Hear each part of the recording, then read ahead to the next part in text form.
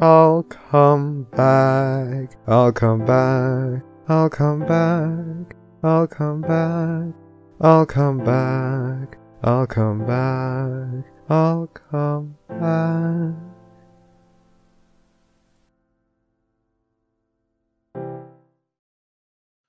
Hello and welcome to the Barcast, where the bar gets lower every single week. This week, your bartenders for this evening shall be a non-pencil, I'm drinking white wine 'cause I'm fancy. enigmatic otaku, I tried to get swole to impress DustyKatt senpai for this podcast. milk, I don't even know what to say to that. ravage, Frankfurter. and my name's Flutter Priest. This week we have a very special guest, and I don't play favorites here, but this might be one of our most special guests. This is one of the most highly requested guests you guys have ever sent to us. We have the wonderful DustyKatt along with us. Hi, everybody. And I'm actually drinking. You know, it's impressive that you can. Sorry. It's impressive that you can form your muscle flexing noises into vocal noises. Well, I've been practicing. Oh my. Quick disclaimer for those who have not tuned into the Barcast before. We are a charity-oriented, community-driven podcast. You ask for the guests, we ask them on, you ask the questions, and then we make them miserable for 2 hours. We're streaming live on Twitch right now. If you want to see some of our previous guests, check us out on YouTube, SoundCloud, iTunes, Google Play, and other things I'm probably forgetting like Ponyville Live. Alex, that's your cue to post links, please. Thank you, Alex. He's a good intern. Of course, we are also streaming live on Twitch right now, which means that if you have questions in the chat, the lovely Anon Pencil will be watching and field them to our guest. Pencil, what's an example of some questions you won't field to our guest? Well, there's always the usual. I won't ask about religion. I won't ask politics, but because we're trying to be good this time, I also won't field a lot of questions that are above the level of PG and PG-13. That means, you know that question? You know that question that everyone always asks? Don't ask that question, okay, guys? Don't do it. I don't want to have to, punch you in your stupid faces. Though we do have, oh, that's lovely, actually. I'll include that for you, Priest. Thank you for doing that, guys. You know what to do, and Priest, there's also a drinking word this week, so what is it? That's correct. If you are at home and would like to reasonably and responsibly drink with us, be sure to drink every time you hear the word brony. Brony. Or bronies. You know, that thing we all are. I like eating brownies. Brownies. All right. Only if they have walnuts. True. All right. We're past all the boring stuff. Let's get to the fun stuff. Dusty, we have some actual interview questions before we unleash you to the lions. No! Let's go over some of those. Here on it. Questions for me? I quit. Let's start with the basic of basics. Dusty, who are you and what do you do in the fandom? Hi, everybody. My name is Dusty, also known as DustyKatt, also known as the manliest brony in the world, also known as that guy that did that thing. Yeah. Actually, I started fandom doing parody songs stuff on YouTube. That got me into, I did a viral video called, which at the height of it's about 6 pages of Google search, and just a Brony My Friends on Everfree Network, which I did for a couple of years, and that got me into Bronies React. I've done that ever since it started. And then I also go to conventions. I do charity auctions at conventions as your charity auctioneer, usually with a bunch of my friends, and moderating high-level VIP panels at those, and Soul in the dealer's room now. So yes, I do a number of things. Also, I fix motorcycles and build guitars. That is the pinnacle of manliness if I have ever heard it. And just so I can take it the next step, let's see how manly you are. What are you drinking this evening? I'm drinking straight given to me by the Japan at Brony gotten. This is a wonderful and a beautiful gold gourd bottle with a red cord. Oh, that is honorable, good sir. I love it. I love it. Shout out to the Japanese bronies out there. I've been a Japanese culture fan ever, so I'm very interested in Japan. I got to go last year for 2 weeks, and it was amazing. It was the trip of a lifetime.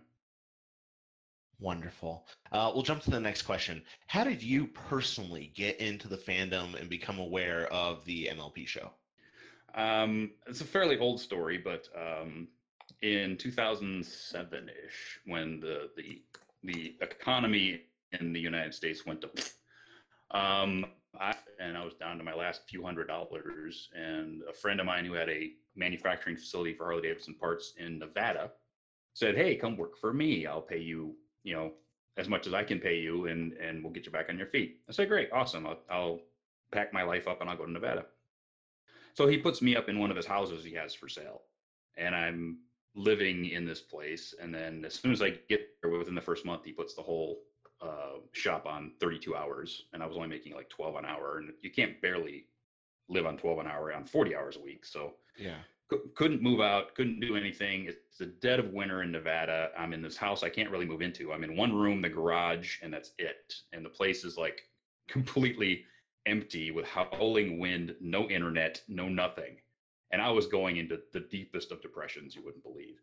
So I come back to San Jose like once a month and meet Advanced Dungeons and Dragons. So we've got this thing going. I come back once a month or once or twice a month and we play. And one night after we're done, my friends say, "Hey, there's this new show you need to watch." I said, "Really?" "Yeah." "What is it?" "My Little Pony." "What? No, what are you talking? No, I'm not going to watch that. It's like 1 a.m. I got to get to sleep. I got to go back home tomorrow. No, you need to watch it." "Okay." And I've known these people for years. They know me and they know my tastes. So I said, "Okay, we'll watch it." So we watched, of course, the premiere, which was the first half of Nightmare Moon. And I went, "Okay, we saw the first part. We have to see how it ends." So we watched the whole thing. And I went, "That's different. That's pretty cool. That's not bad. Is there any more?" "Oh, yeah, there's like 6 episodes right now." And that was the first 6 episodes. I went, "Oh, okay, well, we'll watch it." We watched it until like 6 a.m.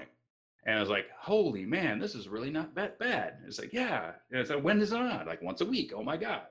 So all of a sudden I start coming back and forth every week. Game and watch the ponies.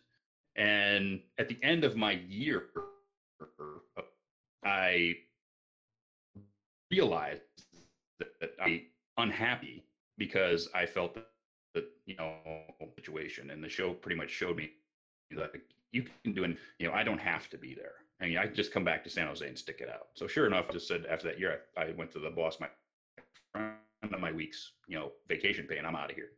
So I came back to San Jose and beat the bushes, found a job, and became basically working on I had before. It's, "Oh, I'm going to make this happen. I'm going to do it.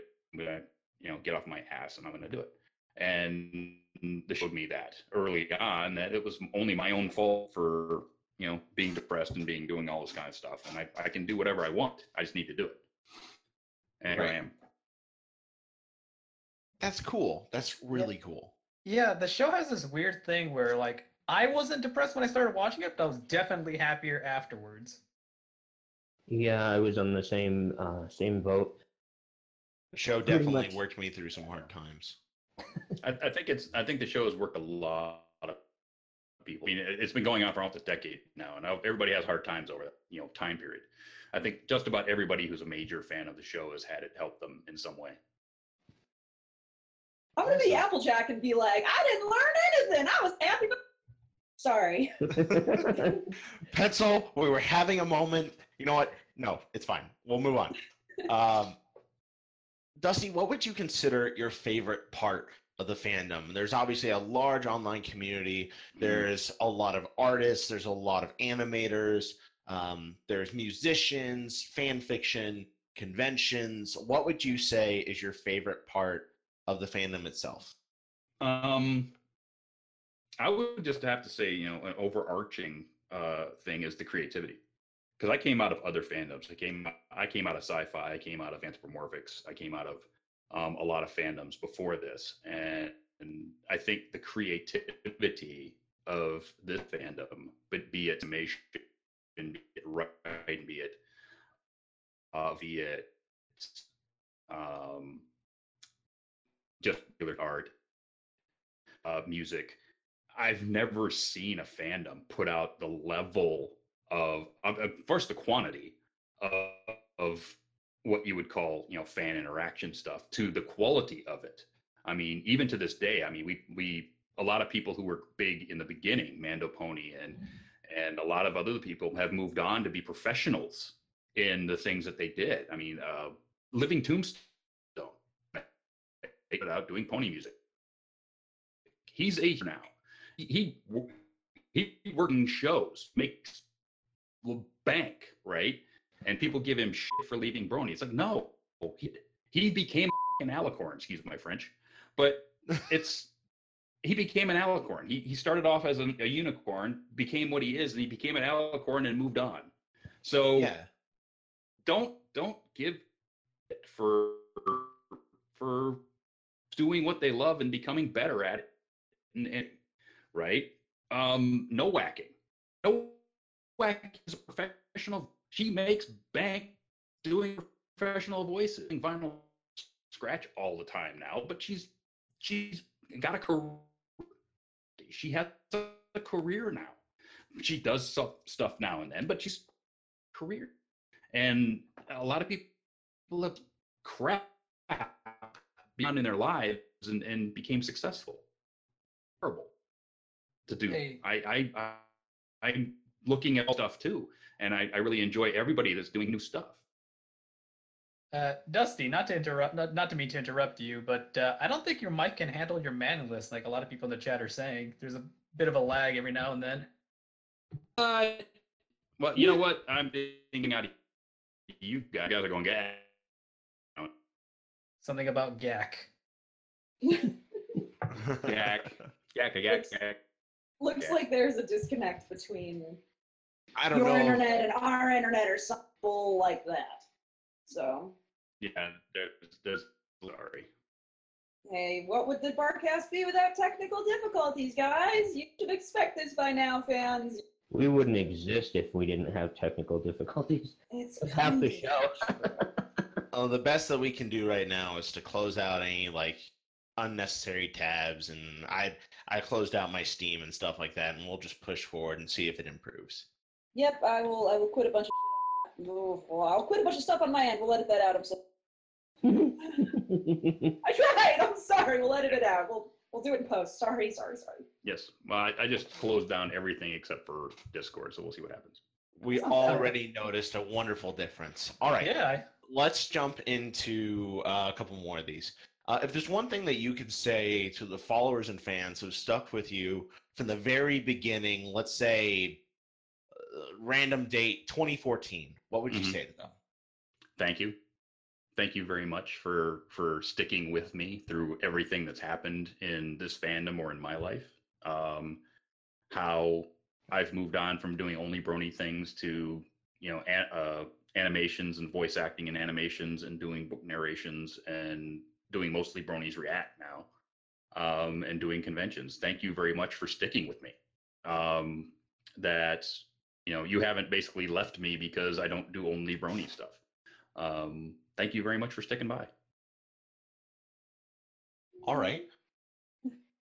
Speaking... That's so much better than talking trash about the haters like some people do. You're such a classy dude. Let's see. Obviously, you got started into this fandom doing YouTube stuff like Stay Brony, My Friends, and now more with Bronies React. But you've got a colossal 22,000 followers on YouTube.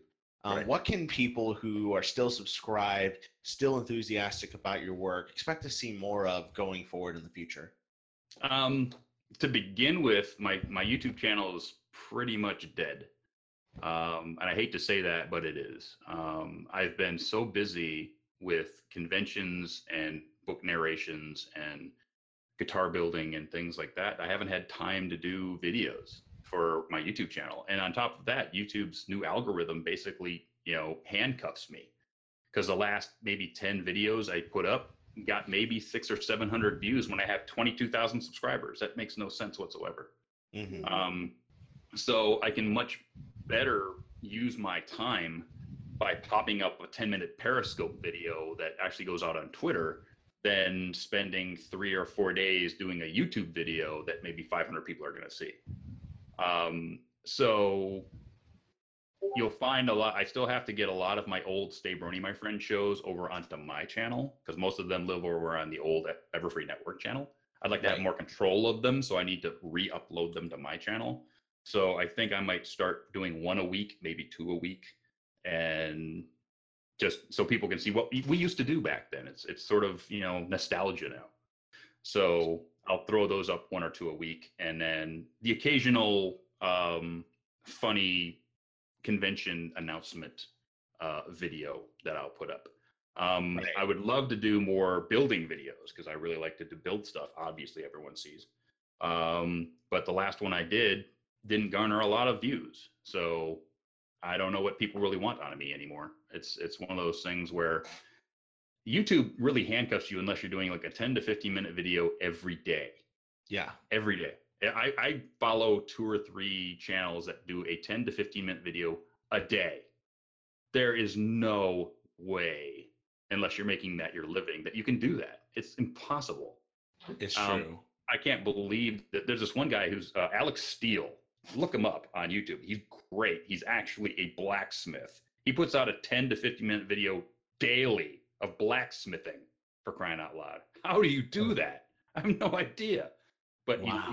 he's funny. He's engaging. YouTube is a platform that was made for that guy. But the thing is, I can't do it. I can't put out that much material to keep YouTube happy. Not that they're paying me anyway. My YouTube has never paid me a cent, because I never monetized it, ever. Right. Oh. Never monetized it. And when Hasbro or somebody else claims one of my videos for a parody, they get money and I get nothing. It's like, I don't care. I'm just in it for the fun. So. Right. And I think that's what YouTube's gradually moved towards, especially for the fandom, is that you got to be doing it for fun. Oh yeah, you have to be doing it because you want to, because you're not going to make a dime doing it. I mean, that ship has sailed. That ship has sailed a long time ago. That's why, like, Motor Trend TV took their YouTube channel off to their own website. They used to put up a ton of stuff every day that they would make money on, and all of a sudden YouTube started messing with them, and they weren't making any money. They said, okay, fine. We're going to take all of our stuff over to our own website and make it a paid subscription service. And now they're gone, right off of YouTube. It's like, okay, YouTube, you just lost a really great channel because you're being a bunch of, I can't say that word. But anyway. They're being unwise. You're being unwise. Yes. Yes. Being unwise. Well, they're a bunch of corporate pencil pushers now. I mean, geez. Well, they're trying to be a TV station. They're trying to be a TV channel. They're trying to be NBC or CBS or ABC. And that's not what YouTube ever was or ever will be, right? What's YouTube Red? Who cares? Don't care about YouTube Red. Oh, I know. Every time they give me an ad for it, I download it.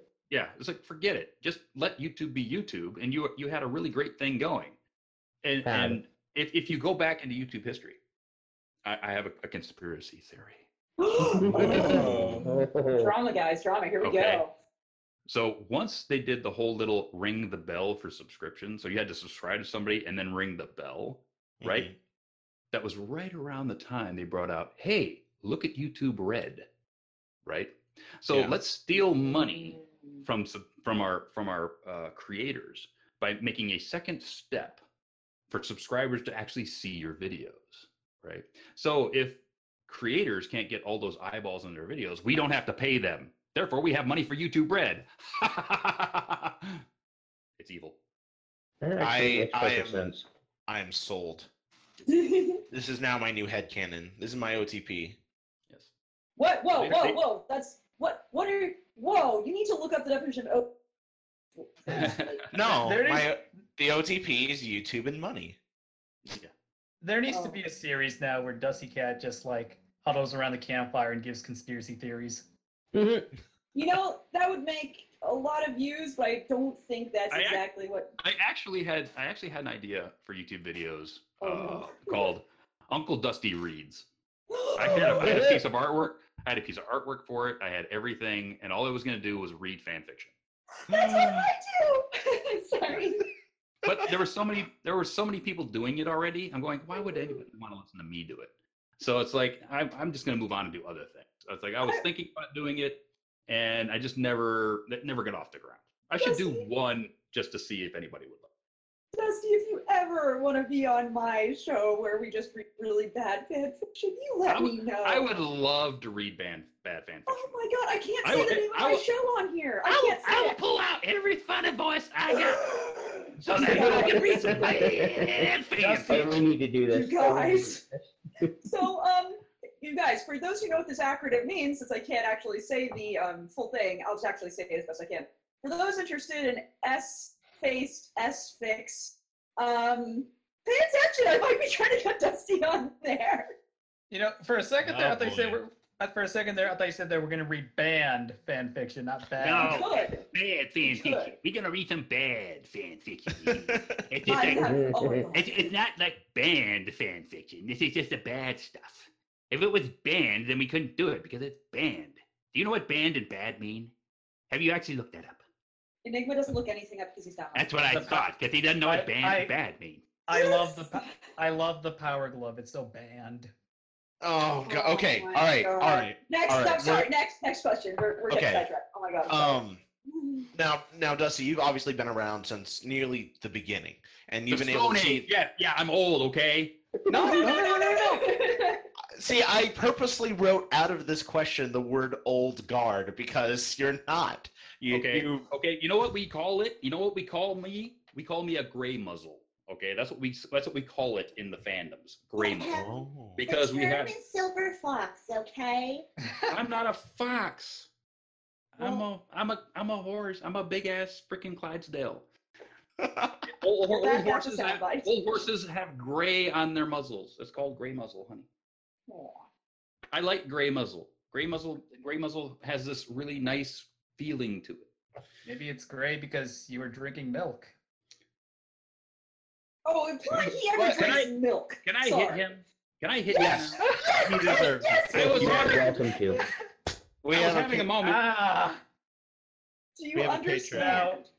Do you understand now? Because I remember we were talking, like, no, question talking about Enigma's trash, and Dusty was like, and I was like, no, he is trash. Do you understand now? Yeah. Yeah. Let me just turn the cheek and ask for another. Okay. All right. Interjecting. Given your experience with the fandom, obviously there's been several different Brony documentaries and things like that, so we don't have to retread old ground. But how do you think that the Brony community itself has evolved over time? Well, at the beginning we had like this meteoric rise, and it was almost too fast for its own good. And then you had the peak of Pwn. We call it peak pony. Probably 3 or 4 years in, right? And then you got into like season 5 and season 6, and then you started having people move on to Rick and Morty and Gumball and all these other shows, and then you had some people who stayed. You had like the diehards. You had the Trekkies that were there between the original Trek and Next Generation that were Trekkies the entire time when you had no Trek, right? So you had bronies that will stay forever. People that tattoo characters on their body, those kind of people, like me. But anyway, now you've had this huge spike and it's come down. And now you got this level, right? And then we had the movie, and you've got some people back, and you've gotten some new people, and now you've got season 8 going on.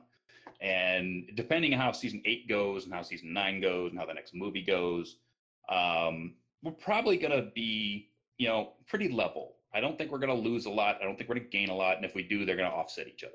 Because kids who started in this, watching this show when they were like in single digits, are graduating high school, right? Wow. And how many how many things did you change in what you liked by the time from being 9 years old to 19? Right. How many things changed in your life? Way Right? too many. Way too many, right? What you liked when you were 9 is not exactly what you're gonna like when you're 19. So I mean, when I was growing up, I had Speed Racer, Kim of the White Lions, Devlin, the original Looney Tunes, all that stuff, right? But as I got older, I got more into Akira and some of these other newer animations and things like that, right? And I left all this other stuff behind. Now that I'm older, I've come back to it, and I love Mach Go Go Go and Jungle Emperor and Science Ninja Gatchaman. And now that I've got Crunchyroll, I can watch all of my old anime and not have to go chase it down on VHSs at science fiction conventions, things like that. So it's really the golden time for otaku of my age. Well, Dusty, before we disappear later, remind me to give you a website. It will give you all kinds of anime you've probably never even heard of, but a lot of stuff you probably know. Oh yeah, more likely. Also, you gave me this mental image of 8-year-old Dusty while sitting in front of the TV watching Looney Tunes, and he's 8 years old and he's still got a mustache. I actually started growing my mustache at 12. We're going to talk about their mustache Yeah. so much during this, but we should get to your questions soon. So, Priest, what's the last? All right. Last but not least, from the actual interview questions, we're going to get controversial. We're going to break some friendships. We're going to figure out what kind of person you are. Who is best pony, DustyKatt? Oh my god. Probably the one that's tattooed to my body. I was gonna ask. I know. Sorry, I'll let you tell it. I don't know. Can you figure it out? Can you give us a hint? Is it a pony that matches your skin tone? She's blue. Wormberdersh? Wormberdersh. Yes, Wormberdersh. Wormberdersh is the one that's tattooed to my body, yes. I have Rainbow Dash on my shoulder, and I have a rainboom on my right pec into a rainbow going into her head on my right shoulder. That's cool. I haven't seen the full thing. I saw the shoulder one. Yes, so I have a rainboom on my pec, which goes into a rainbow, which goes into my right shoulder where her head is, where the original tattoo was, and still is. So, but right now I'm planning my next tattoo, which is going to be Castle Canalot on the mount on my left shoulder. I wouldn't be surprised if Hasbro came out of the woodwork and gave you a cease and desist on these tattoos. No. Do not. No. Nope. Hasbro hasn't really attacked you, and that's good. Nope. Hasbro's never attacked me, and that's very nice of them. But the thing about Hasbro and me is that I've always shown Hasbro respect. It's their IP, it's their property. Don't ever, show it in a bad light. Don't ever, overuse their property on your show, because they can come after you. Know what fair use is and use it correctly. And be nice. Okay. And that's basically it. If you don't want Hasbro to come down on you as a corporation and do what they have to do to protect their IP, then play within the rules. Okay, as long as you play within the rules, then they will leave you alone. Hasbro as a company has shown huge restraint to us as a fandom. They could have come in and said, you know what, we're done with this and nothing will go on YouTube and nothing will this and nothing will that, sort of like Nintendo did back in the early days, or game players got their stuff squashed. They could come in and strip everything out of YouTube if they wanted to, everything. But they don't, because they know for a fact that the fandom has given My Little Pony more legs than it ever had the right to have. Okay? My Little Pony as a show should have been done in 3 seasons, done and gone. Now we're almost into season 9, right? True. Hasbro knows what a golden goose looks like, and they don't want to kill it. They don't. Okay. Yep. Every one of their stockholder calls says, "Well, My Little Pony is 70% of our girl sales." There's no way they're going to kill off that kind of money. None. All right. So Priest, let's is it jump. time? It is time. Let's jump into those questions out in the thread. We're going to start with our first set of questions. What is it like being a part of Bronies React? It's amazing. It's a really great fun time. The thing that AC does with me is because I've been on it for so long and I was there at the start. He says, "Okay, we're doing this one. Go, do what you're gonna do." And it's like, okay. So I come up with. He doesn't tell me what to do. He doesn't censor me. It's like whatever I send in, he plays. That's like when I did Octavia, right? When I did the Octavia cosplay, and I was like doing this thing with the cello. I did that whole thing expecting him to cut maybe 20 seconds of it. No, he played the whole dang thing. I was like, dude, cut away, cut. He played the whole thing. I was like, dang it. I was like, oh man, yeah. So it was that whole thing, and it gives me Bronies React gives me the freedom to be a chucklehead. I can get away with anything. I can do whatever I want. I can, dress up like a Viking and sharpen a shovel. I can dress up like Octavia and play a cello. I can jump my dirt bike over a shark. I can do anything I really can come up with. It's basically only limited by my imagination and time. That's right. I forgot you're really big on Vikings. That video, the last one. Yeah, because I was in the SCA for 12 years, and my persona in the SCA was 9th century Norse. I know a lot about the Norse, and I have all the costumes. I have a Viking axe, and I can throw it, and I can stick it into things. Seeing as you already have a musical instrument, could you play me Ragnar the Red? I can't. I'm sorry. Okay. Our next set of working on the blues. I'm sorry. Ooh. Get a little Stevie Ray Vaughan in there. It'll be awesome. All right. Now we got questions from Tony Montana, who is going to get controversial. Does pineapple go on pizza? Of course it does. Yeah. No. I refuse. Hey.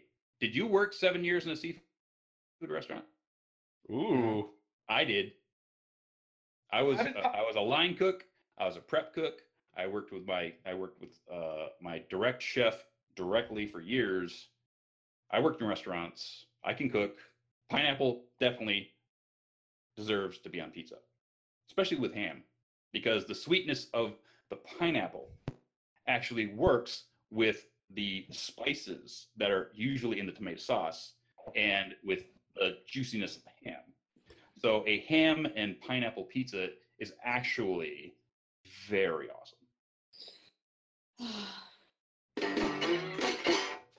Every time you play that, Dusty, I just get reminded how hot it is over here. The next question is, does milk belong in a bag? Hell yeah. Oh, man. Canadians are so happy with you right now. I grew up in Michigan, close enough that if you walked out of the house I grew up in, to the center of my street, out of the front door, just faced left, at the end of my street, you saw the river that was between Michigan and Canada. Ooh. And do you think bagged milk is acceptable? Bagged milk is awesome. We can't be friends anymore. If you slow down the frames, you can see the moment Pencil's heart breaks in two. I'm sorry, but bagged milk is great. They actually imported bagged milk into Michigan for a couple of years, and that's all we had for, because it was actually cheaper than buying the milk in a plastic jug. Wait, I can accept one thing. When you got the bagged milk, yes, did you pour it into a container then to pour, or did you put No, because they actually had a plastic pitcher that was made specifically to hold the bag of milk. I know. Oh my god. And they were awesome. No. This is like finding out your hero hates the stuff that you love and loves the stuff that you... Okay. Well, we'll go to something more universal.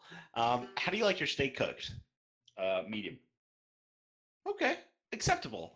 Medium rare to a medium. If you start getting over medium well, you've wrecked it. Basically. Thank you. Yeah, if there isn't a little bit of red juice in there, you're basically done. So, okay, we can at least be acquaintances now then, because that's true. That's truth. Yes. And then you just pour some bagged milk over the steak.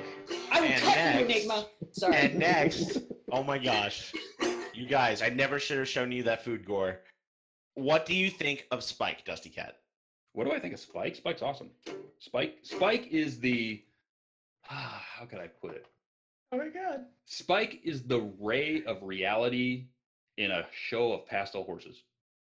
So his parents because he will bring the ponies back from the edge of the cliff that they go off into some sort of, especially in the last episode where, Twilight is losing her brain and he just looks at her like, he rolls his eyes and like, really? And she won't listen to him. But everybody who's watching it knows that Spike is right. It's like, and at the end, Spike was right. So it's like he's that little shine of reality in a show of pastel ponies. I love him. And I love the way Kathy Westlick plays him, because he can be snarky without being really snarky. It's like it's sort of like he's sort of like that really snarky little brother. And as the years have gone on, Twilight Sparkle and Spike have become sister and brother. That's pretty much their dichotomy, and it's really fun to watch them interact now. Basically during the beginning, it was always Spike was always looking up to her and always looking up to her. And now that he's seen her bullpucky for like a couple of years, he knows for a fact, princess or no, she can be an idiot. It's true. You guys hear that? I think that's the sound of a friendship dying. Pencil. What? You hate Spike? Oh, she hates him with a passion. Do you remember that thing he said about him, like, pulling back from the cliff? I'd rather it. Yeah, Pencil would push him over the cliff. But nothing against Kathy. I can agree wholeheartedly that Kathy's an awesome person. Period. End. Done. So. All right. That's a simple fact. Okay. Next. I can't wait. I can't wait till later in the season. We'll later in. Ooh. Interesting. Okay. Okay. Next question is, Dusty, is there anything in the fandom that makes you just kind of cock your eyebrow and say, you know what, man, do your thing? Yeah. There's a number of things that happen in this fandom that make me go, the hell. But that's my opinion. Right. Okay. As long as somebody is not doing anything illegal, is not doing anything to harm another person. There's a saying in Wicca: "Do and harm none, do as you will." So if you're not harming yourself, you're not harming society as a whole, you're not harming anybody else by what you do, more power to you. So as long as what you're doing doesn't hurt anybody, hurt the fandom, hurt kids, hurt your family, whatever, go ahead and do what you want to do. There are some things out there that are hurting the fandom. There are some things out there that are hurting other people. I don't akin to any of that. Whether you think it's a joke or not, it's just not right. And people know this about me. People know that that's the way I feel. And we'll just leave it at that. Extremely well put. It's good to hear someone say, hey man, as long as they're happy and everyone's safe and good, you do you. All right, the next question is, what would be your guilty pleasure of songs, video, art in the fandom? What's your guilty pleasure that you just keep coming back to? Fan fiction. Wait. I read fan fiction like it's a fire hose. Oh, no, don't tell us that. I do. I read a bajillion fan fictions right now. Dusty, we all write fan fiction. Yeah, we're all. I've probably read some of the things that you've written because I hope not. I hope not. I read a bunch of fan fiction. And Enigma, you may not ask if he's read yours because it's rated M. This is not a rated M podcast. I know. I wasn't gonna bring that up. I didn't trust it. So that's my guilty pleasures. I will get out before I go to bed at night. I've got like, and 10 or 11 fan fictions favored at any one time on FimFiction, and they all update. So I'll read all my updates before I go to bed. That's awesome. And then I'll read, updates in the morning if anything updates overnight. And then I'll go do my day and I come back. And before I go to bed, I read my fan fiction and I go to bed. So basically that's my guilty pleasures. I read fan fiction. That feel when DustyKatt has probably read your fan fiction and you terrifying. Anyway, Priest, next question.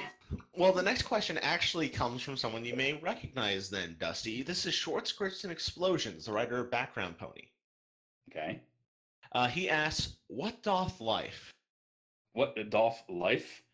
Yes. What is life to you?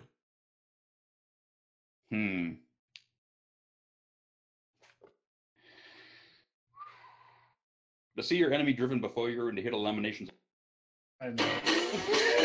I knew it. Yeah! You wouldn't be the first one to have that answer. Yeah, but I'm probably the only one. I'm probably the only one who's actually watched that movie in the theater when it came out. Oh. Touche. Okay. Next question comes from Rundown Jet, who starts by asking, what's your favorite meal, food, or snack that is really unhealthy but just so good? Oh, God. Okay. Everybody knows I grew up in the Michigan area. I grew up near Detroit. So, Michigan Coney dogs. Coney Island. Okay. We can be friends again. When I go back to Michigan, it's National Coney Island or any of the major Coney Islands in the Detroit area. And it's like at least one meal a day. And then the other meal a day is usually White Castle. Oh, that's right. You have White Castle there. Yes, we do. And once the White Castle went in Las Vegas, I had to make sure that they were up to snuff, right? I had to make sure that they were the same as the East Coast, and they were pretty damn good. Are you gonna hit a White Castle when you got to Vegas? Yeah, hell yeah, I'm going to. Yeah, duh. Of course I am. But yeah, White Castle is my second favorite because I have a bit of a story about White Castles. If you guys want to hear. Yeah. Okay. Hit us. So back in the day, I was actually bodyguard ranch hand for a science fiction writing team, Mercedes Lackey and Larry Dixon, and they lived in Claremore, Oklahoma. And I had an artist friend of mine who lived in Springfield, Missouri, which was about an hour and a half away back east. Right. And I would go there every now and then, and we'd do some artistic something or other to mess with each other or whatever. And so he called me up one Friday and said, "Hey, I've got a hankering for White Castle." I said, "You know what? So do I. I'll pick you up in an hour." So sure enough, I jumped in the truck, drove an hour to pick him up in Springfield, and then drove 5 hours to St. Louis, which was the closest White Castle, across Missouri. And we got there at like 4 a.m. So we sleep in the truck till they get up. They open. We immediately both go in. We're the first people in line. We said we both want sacks of 50 cheeseburgers, 6 fries, and 2 large drinks. Okay. And it took them an hour to get it done. So we got it. We got back in the truck and we drove back 5 hours eating White Castles and chuckling at each other that we did this. Got back to his place and basically crashed for like 10 hours. And then I had to be back to work the next day. So basically we said, "Oh, White Castle run." Drive across Missouri to go get White Castle. Literally, Dusty and Kumar go to White Castle. Yeah, pretty much. without the drugs. Yes, well, I mean, come on, let's all acknowledge White Castle's kind of crack in and of itself. It is. The good fresh White Castle is crack. Trust me. Yes. Okay. Not the frozen shit. No. What's wrong with me? Not the frozen stuff. Why did you even bring that up? Because it doesn't exist. That's the only thing I can get out here, and you know it. It doesn't exist. Oh my God. That's why we go to In-N-Out. It never happened. This is why we go to In-N-Out. It's sort of like Highlander 2. It didn't happen. We're friends again. We're friends again. We're good. We're friends again. Okay, we can move on. Highlander 2, Electric Boogaloo. Yeah. Next question. Next question is, Dusty, what is the biggest or weirdest fear that you are willing to admit? Oh, yeah. Let me think about that a second. I would have to say that I have an unnatural fear of the Pacific Ocean. Whoa. Really? Yeah. Well, a long time ago in a fandom far, far away, me and a bunch of people at a convention down in the San Diego, I know it was in the LA area, we went to a beach just because I'd never been to a beach in California ever at that time. So we go in swimming, and I had no idea what an undertow was. No. So me and a friend got caught in an undertow, and we're like 300 yards from shore, and I'm dead. I can't swim. I can swim, but because I grew up in Michigan, but I'm dead tired. And my buddy can't. He's going under, and I've got him under my arm, and I'm trying to keep his head up, and I'm swimming with one arm as hard as I can to get back to shore. And a boogie boarder finally found us and grabbed my buddy and says, "Go, go, go." So I let my buddy go, and I swim back to shore, and I barely made it in. And I'm on the shore basically dying, just basically as hard as I'd worked to get back to shore to survive. And for years, I couldn't go in the Pacific Ocean. You have every right to be scared of the freaking Pacific Ocean. I couldn't go in the ocean. And then 7 years later, I had a friend of mine, a new friend of mine in that fandom, who was in the Navy. And we were going to go to the beach, and I said, "I'm not going in the water." He says, "Why?" And I told him that story. He says, No, wait, I'm a great swimmer. You'll be with me. We'll go wave crashing, and I'm going to be there for you. Don't worry about it. I said, "Okay, cool." So, and sure enough, no undertow, no nothing. We had a great time, and he wasn't more than 5 feet from me the entire time. And it sort of, has gone away a bit, right? And now I can go to Santa Cruz, and I can go in the water without, freaking out. But yeah, I had for years I had an unnatural fear of the Pacific Ocean. Your story sounds like one of those Greek epics of a man fighting the ocean. It when you were in the middle of it and trying not to die, yeah. That's not an irrational fear. That's a totally rational fear. Jeez. Oh yeah. Sorry, that's some real. Is there some not real questions later so we can? Yes, we'll do 5 then 4. The next question is, what is your theme song for your manliest life? Oh God. Ace of Spades. Oh, I can play that song. Anyway. Well, actually, most people know that I'm a hair metal freak, so almost anything from the hair metal era. Nice. That isn't a ballad. I'm saying, what about Love Bites from Def Leppard? Oh God, I hate that song. There are so many better songs on that album. Stop playing that song. But Dusty, Love Bites and it bleeds. It's bringing me to my knee. But you know what? K-Fox plays that stupid song 6 times a damn day. I cannot listen to that song. There's so many better songs on that album.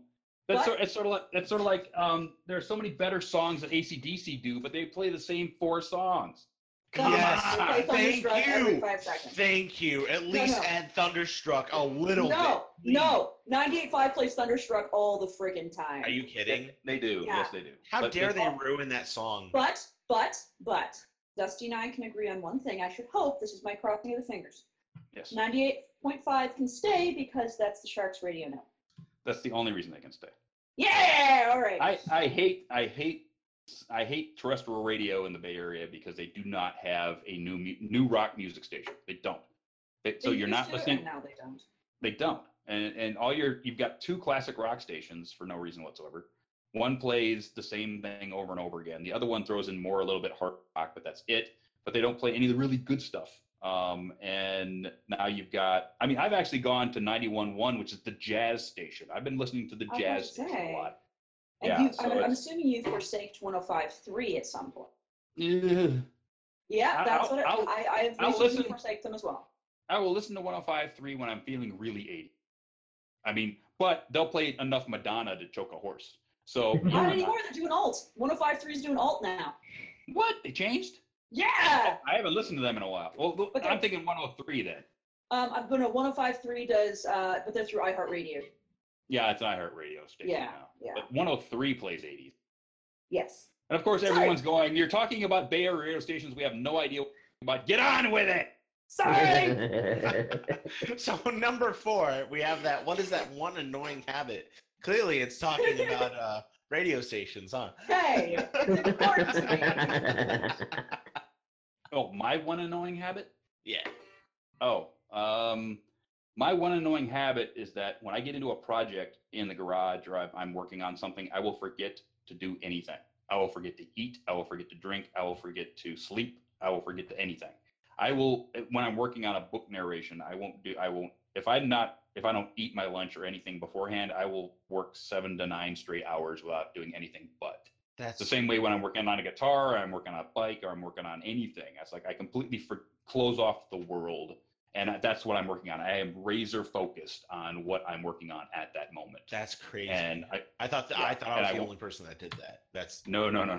That's how I live my life when I'm building something. I'm razor focused on something all the time. Cool. All right. Sound like me when I'm drawing. You know what? When I used to draw, and I did have stuff in comic books in the mid '90s. I used to have a 5 CD exchanger on my stereo, and I would put in the greatest hits of Billy Joel, which was a 2 CD set, 50 songs, and the best of Jim Croce, which was a 3D CD set of like 70 songs. And that's what I put on my headphones and I would draw, and it would just go round and round and round, pick songs. And it was almost like the RCA dog. I couldn't draw unless I wasn't listening to Jim Croce. I just couldn't do it because I trained myself to only draw when I was listening to certain types of music. It was crazy. All right. Let's see. The next question, we're going out to Hawthorne Bunny now, who has a question that has the opportunity for us to turn on the waterworks. So deep breaths, everyone. Dusty, what is your favorite charity auction moment? Of all the charity auctions you've done, what has been your favorite moment that just sticks with you and you think, this is why I do this?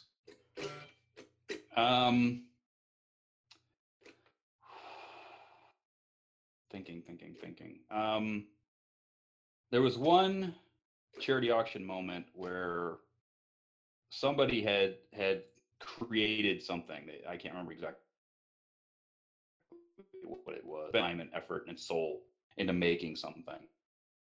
Put it up in a charity auction, and really didn't want to. He wanted to keep it, but he put in something back and forth for it. And and the person immediately went and bought it, went it back to him, and kid down crying that he got it. And I think I remember you told me about this. Just a number of years ago. It was something for somebody else. That person didn't have the do it. And it's happened a number of times, but I think that one was to keep it, but he knew that charity, right? And that person saw that and bought it for him, and it was one of the first ones that ever happened in one of my auctions. It was a very moving scene.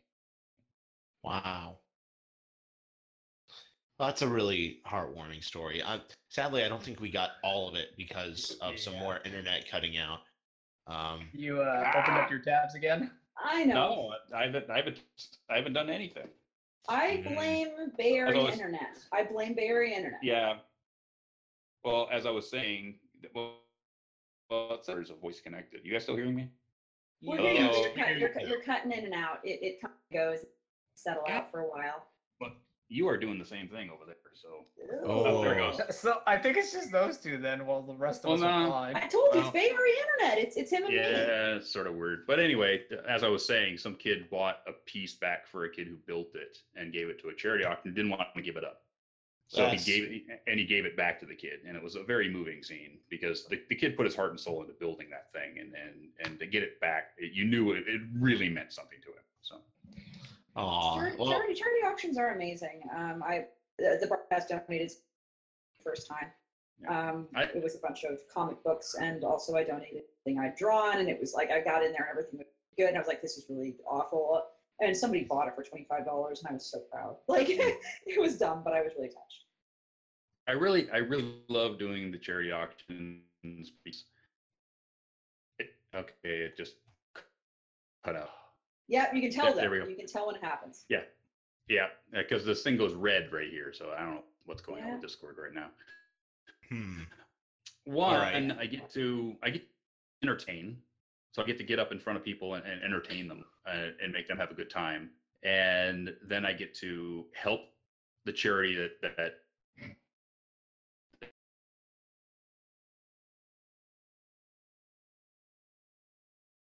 Is he permadeath now? I don't know. Dusty.exe has crashed. Oh no. there it goes. It disconnected that. It just completely disconnected that. If it helps, mine Weird. disconnected for a hot minute too. I actually think this is Bay Area internet doing a thing. It's got to be.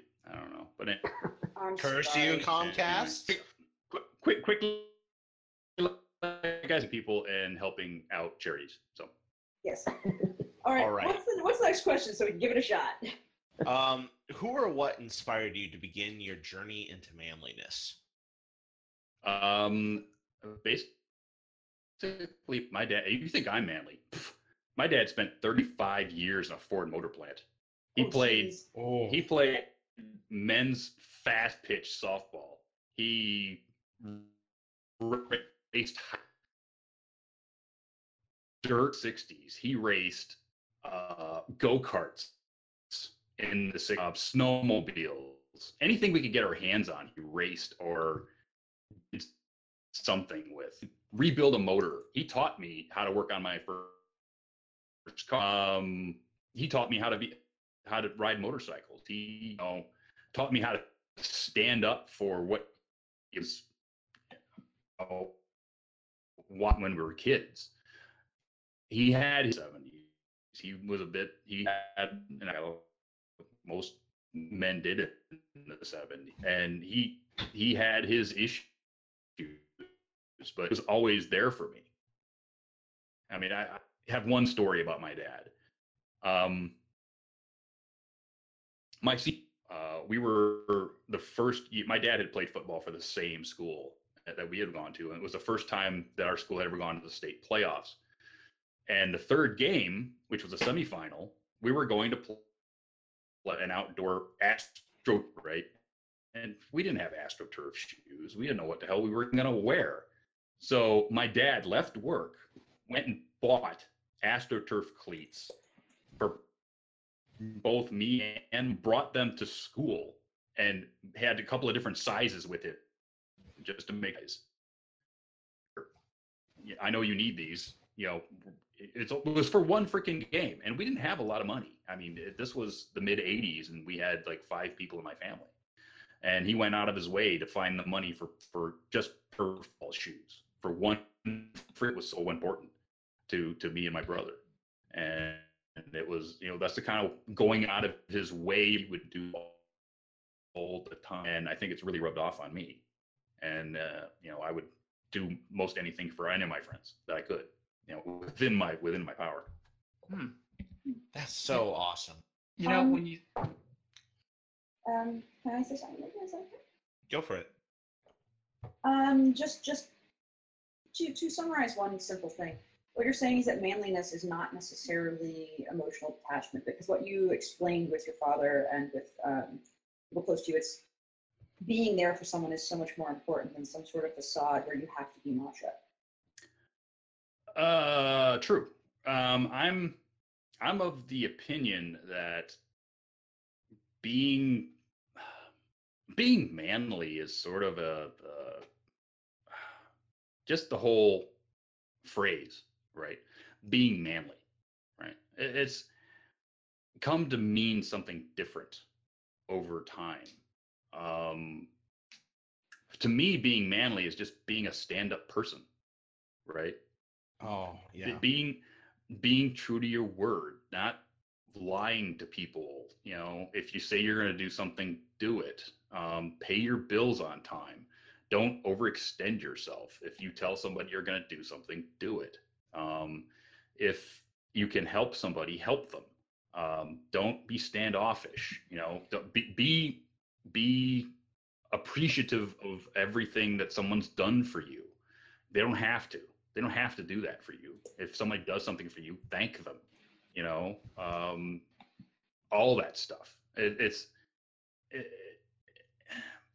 being manly is more about how you live your life than, you know, being buff or being, you know, having an awesome mustache or whatever you want to call it, right? It's just basically doing. Can I summarize? To do, yet still being stand up about it. Can I summarize it for you? I've done a lot. Sure, go ahead. Whatever. A good way to describe it is be the person you wish people saw you for being. An example. Yes. You know, when we first went to the topic of your father, what I thought you were going to say was, "You think I'm manly? My father spent 35 years fighting Skeletor for Edenia." Oh my God! So okay, this is the time we move on before I punch Nick in his face. It's about integrity, not anything. I've got a great story about that. Back in the Skeletor? No, well, cartoons. Back in the 70s, there was a cartoon called Thundar the Barbarian. Okay, no, I know it. Okay. That was the only cartoon my dad would get up and watch. When that cartoon was on, my dad would get up on Saturday morning and he'd watch it with us. Because he loved that show. Thundar! Sorry, I have memories. Ariel, Ukla, ride! Yeah. I love that show. But my dad loved that show. He would get up on Saturday mornings and we'd watch that show and then we'd go do something, right? We'd work on a bike or we'd, you know, cut the grass or whatever. But yeah, he would get up on Saturdays to watch that with us. All right. Before I do anything, should we finish out Hawthorne Bunny's questions and then I'm gonna try like usual? I'm going to try and rip through some of these here. Yay! I think these are pretty easy, simple yes/no questions, kind of. Number 3 is that there's a scene in the episode Pinky Apple Pie that featured a cat made of dust, which some fans believe to be a show shouting out to you specifically. What do you think? Was that ever officially confirmed? I know, but I can't say. Okay. So what? No, are we hitting spy levels of I can neither confirm nor deny that statement? Correct. Yes. Yes. Good. All right, that's it. Moving on. There's no sense dwelling on it. Number 4. A furious Octavia shows up at your door, Dusty, demanding to know why you were impersonating her. How will you placate the angry musician? Well, the first thing I would do is I would say, "Hey, could you critique my playing?" What a boy. That's flattering for musicians, and you know that. I do know that. You know, she is an earth pony. She could probably lift more than you. You're probably right. Next question. What is your favorite natural phenomena or feature, like the Aurora Borealis or Mount Shasta? Mount Fuji. Now that I've seen it in person, Mount Fuji. Oh, I'm jealous. Yeah. All right. And that's all of Hawthorne Bunny's questions. Pencil, are you ready for the charity shout out? Yep. We'll do the charity shout out. Let me have my wine. I was thinking of 2 options today. I was actually originally considering doing something operatic, working my actual opera voice, but it is May 4th, so I could do something Star Wars oriented. I'm going to have my sip of wine and decide. Yeah. Okay. Hey, Alex, since I know you're there, would you please post the link to our Patreon so I can do this without having to worry about that? Thanks, kid. All right. Everybody knows it's May 4th, so I won't do Star Wars today, even though I've acknowledged it. Thank you, Alex. If you wish to donate to the podcast, Be assured we will not use the money for his. Instead, we donate to the Red Wings for sanctuary, and they use the money to help rescue horses. Thank you for your kind donations. We will never use them for booze. You are all generous, and we appreciate it, even though we are just here to schmoo. I'm a little disappointed that you didn't sing it in Duel of the I Fates. didn't sing it in what? Duel of the Fates. Wow. I can't sing Duel of the Fates. Jeez. I would just smack you. Anyway, also part of the thing, if you want to check us out at HRPC, be sure to buy your tickets soon because they're going to sell out soon, and use the code Barcast HRPC. Isn't it? Get 10% off at what? It's Barcast HRPC, not HRPC Barcast. Which is it? Pretty sure it's Barcast HRPC. I trust you. At checkout to get 10% off. Anyway, moving on. Oh, we're back. Okay. Yeah. Latreus now has questions for you, Dusty. What do you think of bat ponies? I love bat ponies. I wish they would actually have an entire storyline about where they came from, where they live. I think that the fictions on bat. I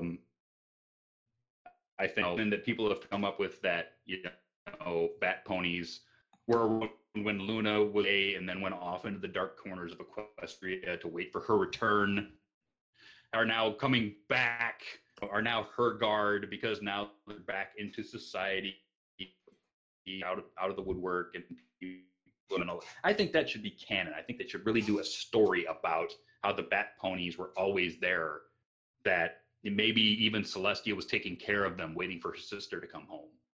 All of that stuff. I think that would be wonderful canon if they would just do it.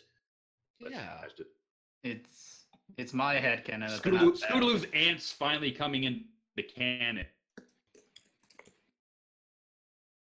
Only in book form. Book form, but until it's actually in the show itself, it's sort of like pseudo-canon.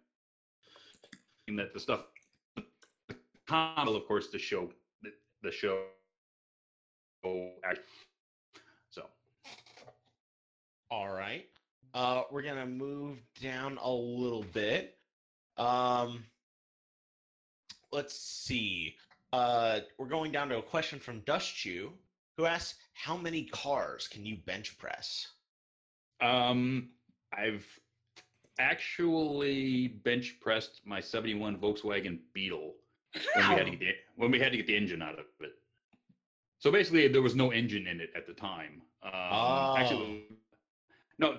Here's the way. I was at college and I had a '71 Super Beetle, and it spit out a spark plug. So basically, it took all the threads out of the spark plug hole. And the only way to fix the engine out of it. So we towed that thing 4 hours from where I was going to college back home, and one weekend, and we pulled the engine out of it, which is basically 4 bolts, 2 electrical connections, and the throttle cable. And we couldn't get the engine out of the car because the bumper was in the way and the tray was in the way. So me and my dad deadlifted the car high enough that my little brother could yank the motor out from under it. That's awesome. We're going now to a question from Hellblazer, who asks, "What would you say is your best or worst experience at a convention? Your choice." I would say best would be, I think, the Secaucus, New Jersey BronyCon. Because most people really know who I am at the time, right? I was just getting into my career. I was just doing Stay Brony My Friends. I was into it. And all of a sudden, these 2 little kids come screaming across the freaking hall, yelling my name, DustyKatt! Ah! They come up and they grab, each one grabs my leg. And I'm looking around for parents, like, oh my God, what the hell is going on, right? And sure enough, here comes Mom. Dad's got the video camera, and he's showing me, videotaping the whole thing. I get down, I give him hugs, and how do you know me, blah, blah, blah. And as a family, all of them watched my show every week. Huh. And they loved me. And I was like, oh my God. You know, I was like, are you kidding me? And it was that moment that I realized that I have to do this right. I have to be stand up. I have to, you know, make sure that I'm putting 100% effort in everything I do because kids are watching, you know, and I have to be that stand up person for the kids. And I want to be that stand up person for the kids. So are you like an honorary family member of that family now? I don't think so. I haven't heard from them since, but I signed autographs for them and off they went. It's just one of those things where you always have like at least one time at a convention you'll have that moment, right? When someone comes up to you that hasn't met you before and is a huge fan. It happened to me at BabsCon one year. I'm sitting against the wall in the main hall watching something on the screens, and this guy comes up with his girlfriend, and he's behind her with his shoulders in his arms, and he puts her straight in front of me, and she's shaking. And I'm going, hi. And she's like, she couldn't get the gumption to come up and meet me. So he basically brought her over and put her in front of me. And she's shaking. And I'm going, hi. Well, that's great to meet you. I was like, it's fine. It's great. Here, I give you a hug. And I put her a hug here, and she's shaking. Right. And I'm like, it's fine. It's cool. I'm just a guy. Everything is cool. It's nice to meet you. What's your name? And I had a nice conversation with her and calmed her down. But it was like, stuff like that happens. And it's really weird sometimes. It's like, I'm just a guy who does things that people like. That's it. I mean, I couldn't even imagine being, you know, Dwayne Johnson or any of these guys that have to put up with all of this stuff all of the time. They can't even go out and get their own food, you know? Right. All right. Then let's go to Sunbro for life. And I know I'm doing just one per, but if we get one per person, but if we get extra time, we'll go back and sort through some of the ones that we skipped over. Next question is, what is your favorite video game? Oh. God.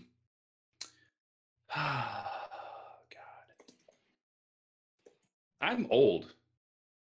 So basically, you have to remember, I started off with video games on a VIC-20 or a TRS-80, you know, with 5 1/4 floppy drives and things like that. I mean, tape deck, you know.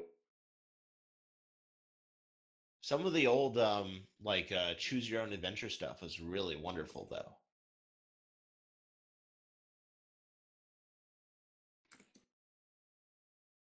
Are you still with us, Dusty?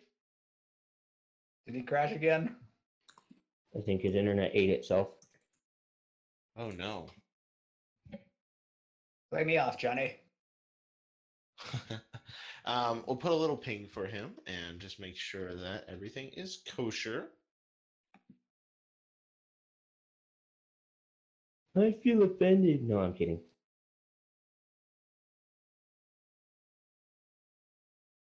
Good. Okay. Well, in the meantime, da da da da da da. So Hey, how was Alex. While we're here and there's technical difficulties, because what would we be without technical difficulties? We're sorry that we're only going to go through one question first if we can, but the fact of the matter is we're having technical difficulties. It's been a hard week, and we're going to do that. If you're going to whine about that, I'm just going to tell you you're awful. So my apologies. Can do this if we can. We're going to choose whatever question you've asked that we think is best for our guests. Again, my apologies, but it's what we got to do right now. Yeah. Okay, I'm back. Yay! Oh, wonderful. Wonderful. Okay. Sorry. I don't know why it did that, but okay. I don't know what you caught, but most of it is Ratchet and Clank style games that I like, and then open world stuff. So cool. All right. The next question is a personal question from Super Trampoline, who apparently got the chance to meet you at Equestria LA and gave you a flyer for his room party. And was curious why you didn't go to his party. Well, actually, that wasn't a room party. It was a house party away from the hotel. Whoa! Oh, okay, that's weird. Yeah. So I said I might if I could get a ride and find out where it was, and it just happened to be too far away for it to be comfortable for me to go. So I would because I had to leave the next morning on a flight fairly early, so I was not comfortable with going that far away from the hotel at the time. Hey, totally understand. There's no judgment from here. Super Trampoline's a nice guy, but I can totally understand the circumstances.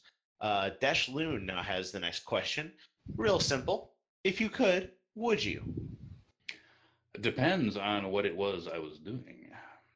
Ooh. But if it was, as I said, and harm done, do as you will, I probably would. Ooh. Okay.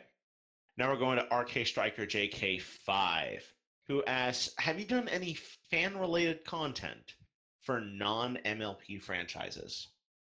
I've done fan content that wasn't for a franchise, because basically back when I was in the anthropomorphic fandom, I was a troupe performer for a group called Furry Night Live, which was basically Saturday Night Live skits done on stages, live. So basically we did stuff at different anthropomorphic conventions.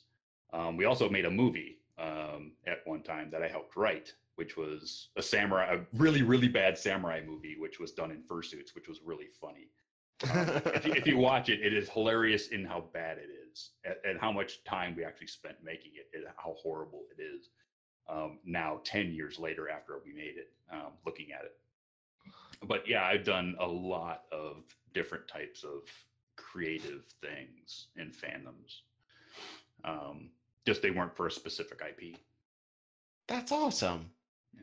Let's see. The next question is from Midnight Chaos, who politely asked if you could answer the next question from Alex _ in the most heavy Russian accent you can muster. What? So what's the question? Oh, wonderful. Alex _'s question is... Wait, can I ask it? Yes, go for it. Thank you. You say you're manly, Brony, but how big exactly would you say your manhood is? Oh, my manhood is larger, I say, than all of Siberia put together. All of it. All of those rows of bones. My manhood is so large. I feel like it is larger than the length of the road of bone. I feel like you two are the Jaeger pilots for Chernobyl Alpha. Comrade, I must say, your manhood impressed me. Oh, my manhood impresses everybody. After this, we're going to have... Back when it was the USSR, it was the USSR M for my men. You was good man, comrade. You was good man. We should go back to speaking with the American pig accent. Only if we can have some bleed.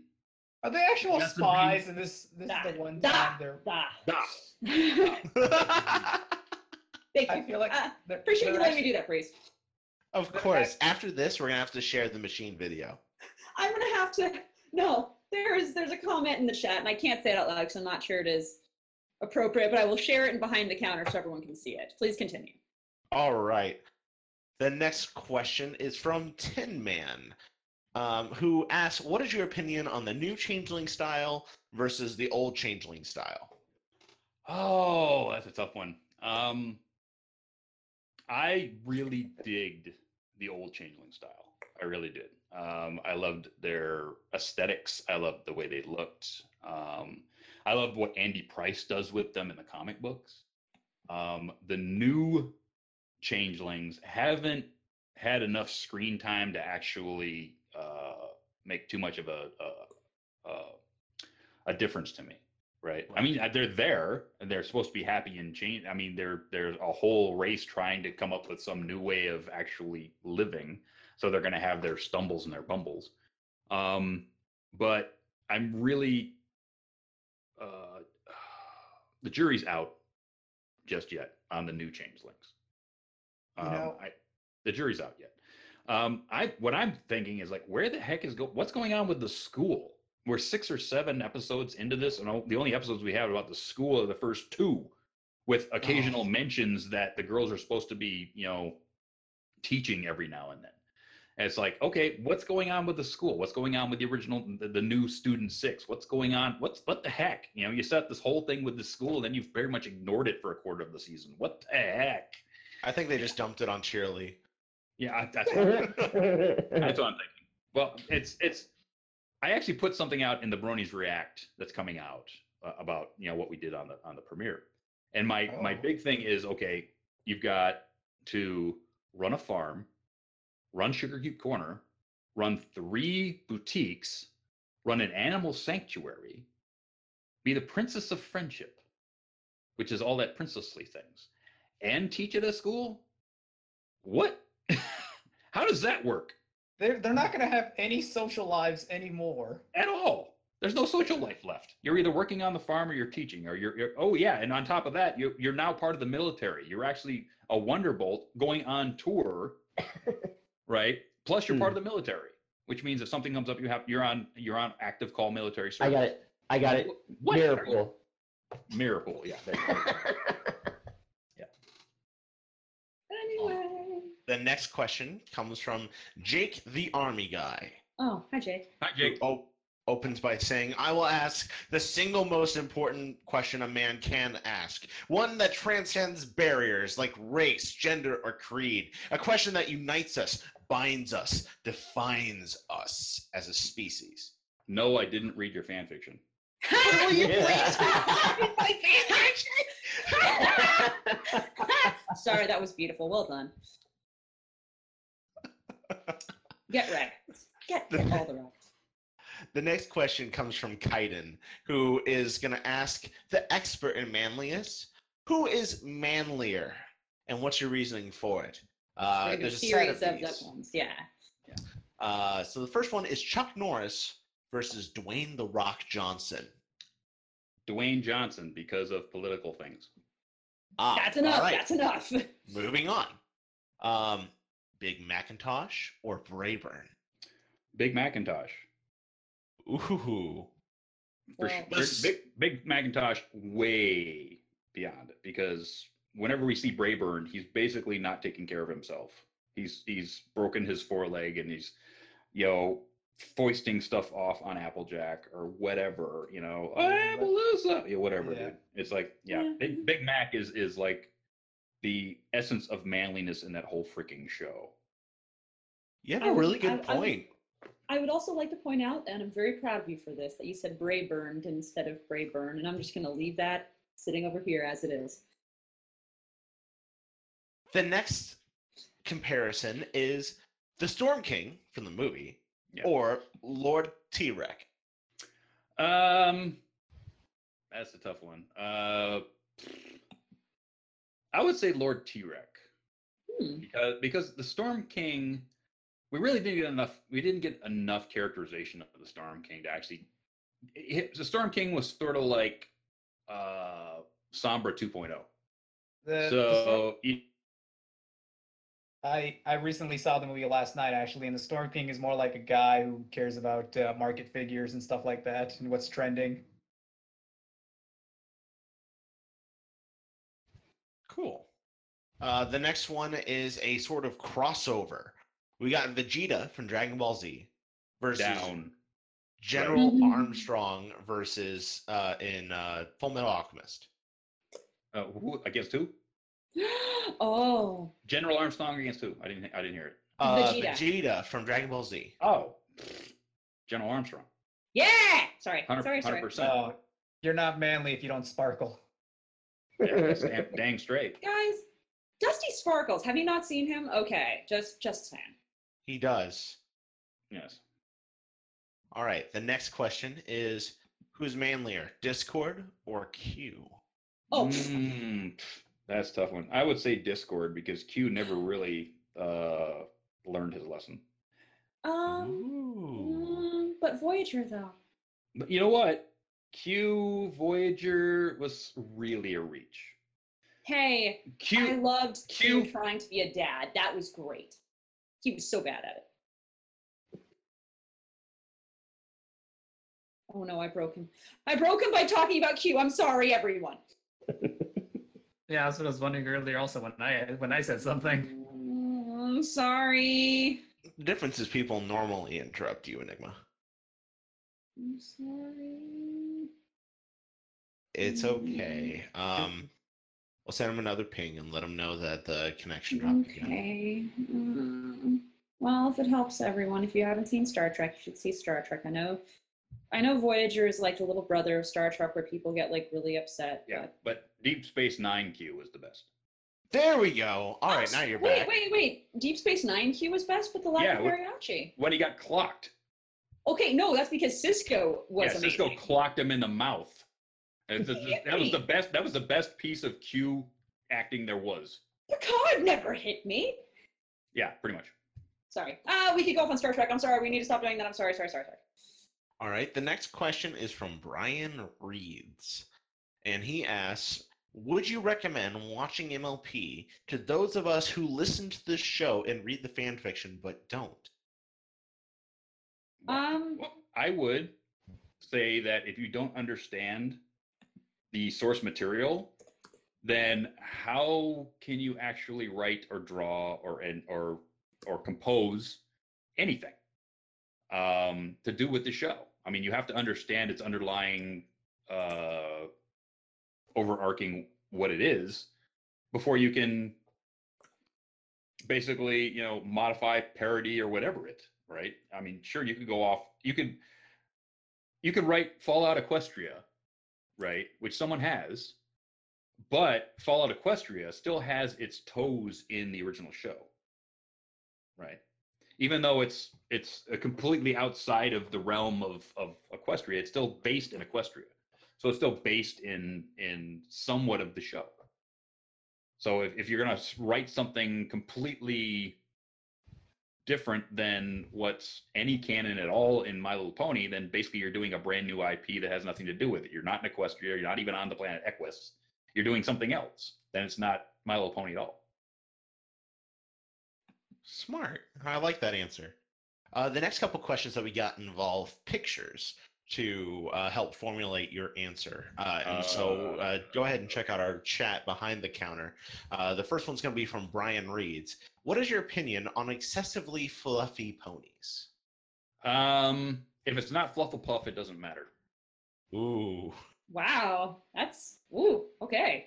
That last one in that image looks like Flufflepuff blue. Yeah. Basically, Flufflepuff is the only overly fluffy pony that matters. And now that he's basically, ended Flufflepuff as we knew it, I can't wait to see what he comes up with next, because he's a brilliant comedian, and I really can't wait to see what his new project is. Yes, and his panels, every time I've seen them, have been fantastic. Yeah. Oh, man. All right, the next question comes from the other guy, and he asks, how does this make you feel? How does this make me feel? It makes me feel that somebody in animation class somewhere missed a lesson.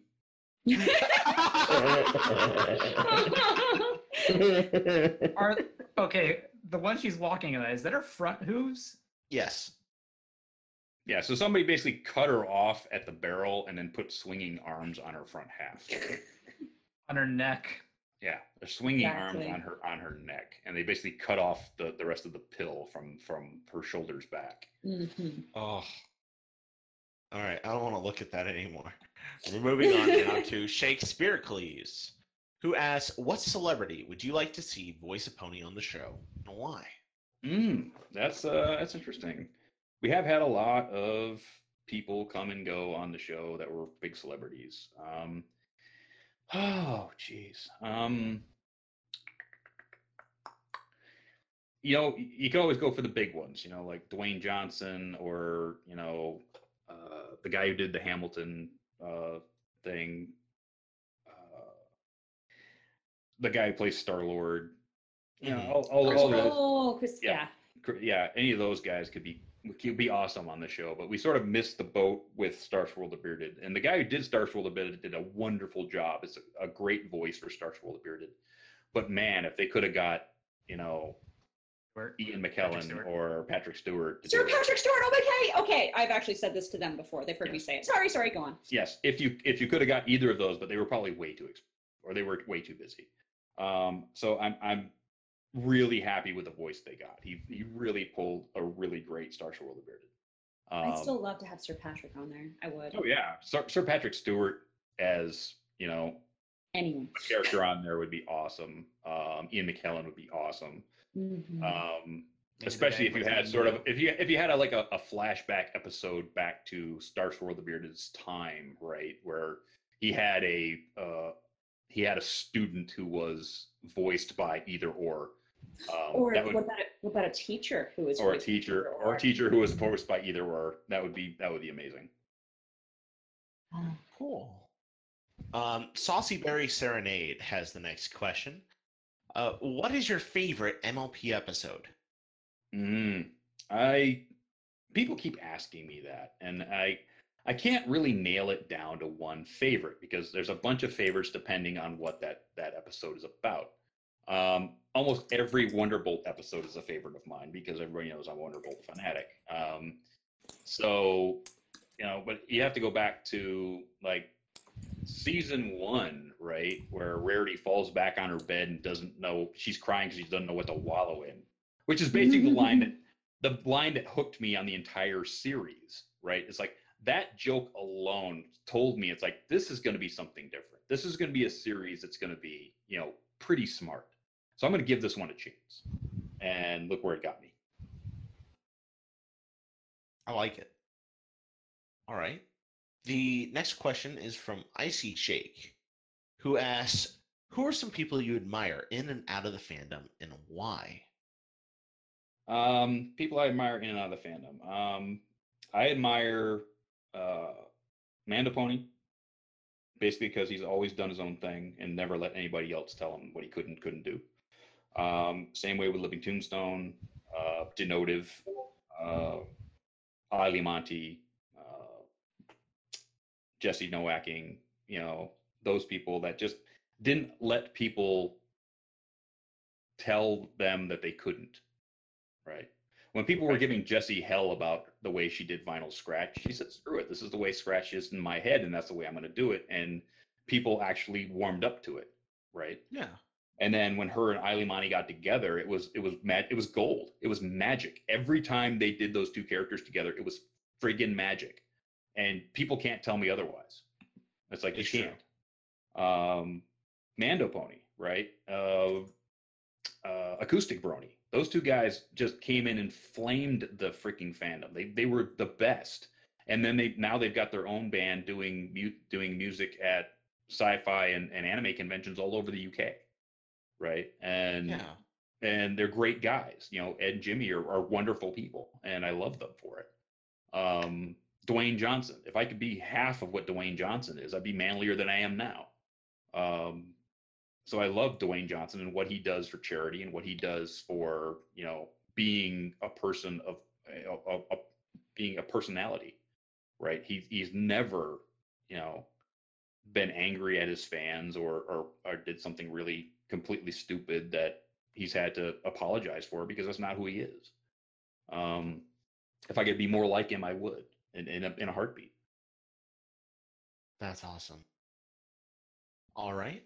The next question that we got is from Violon. So it's time for questions with Violon. Let me do this thing. It's time for questions with Violon. Be afraid.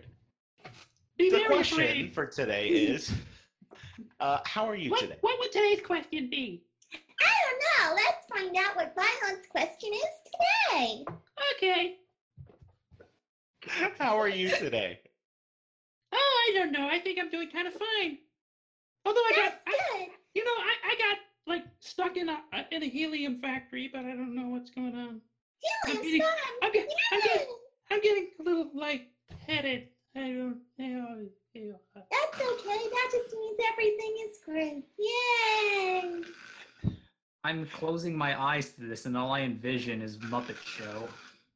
If you've ever seen the Bad Idea Bears in Avenue Q, that's exactly what Dusty and I are right now. Oh my gosh. All right, we got a question now from Ice Star. How much of your... I thought you said iced tea. What? Oh, yeah, no. Yeah, Ice Tea coming at you.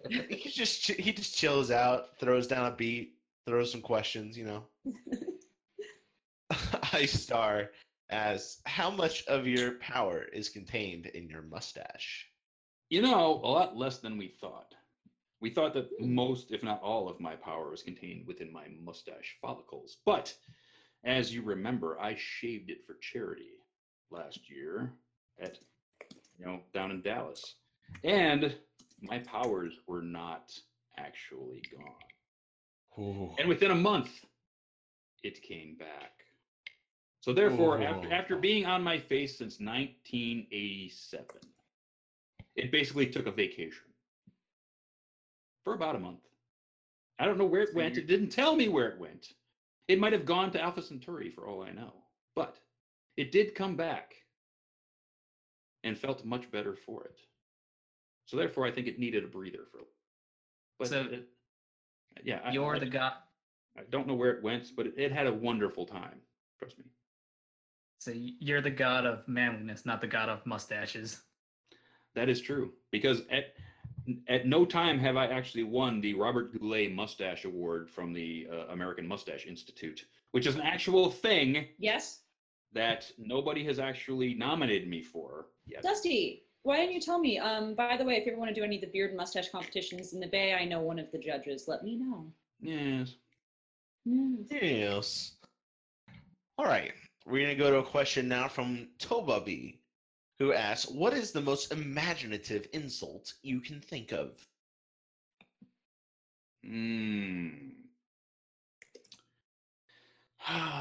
me think for a second.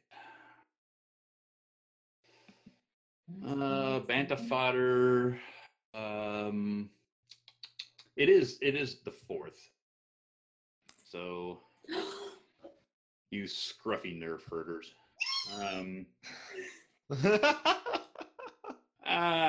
We'll leave it at that. Aww, so sweet. All right. Let's see. The next question we have is from Uwe Toll. And he has a headcanon question for you. Okay. In the My Little Pony universe, can the ponies tan?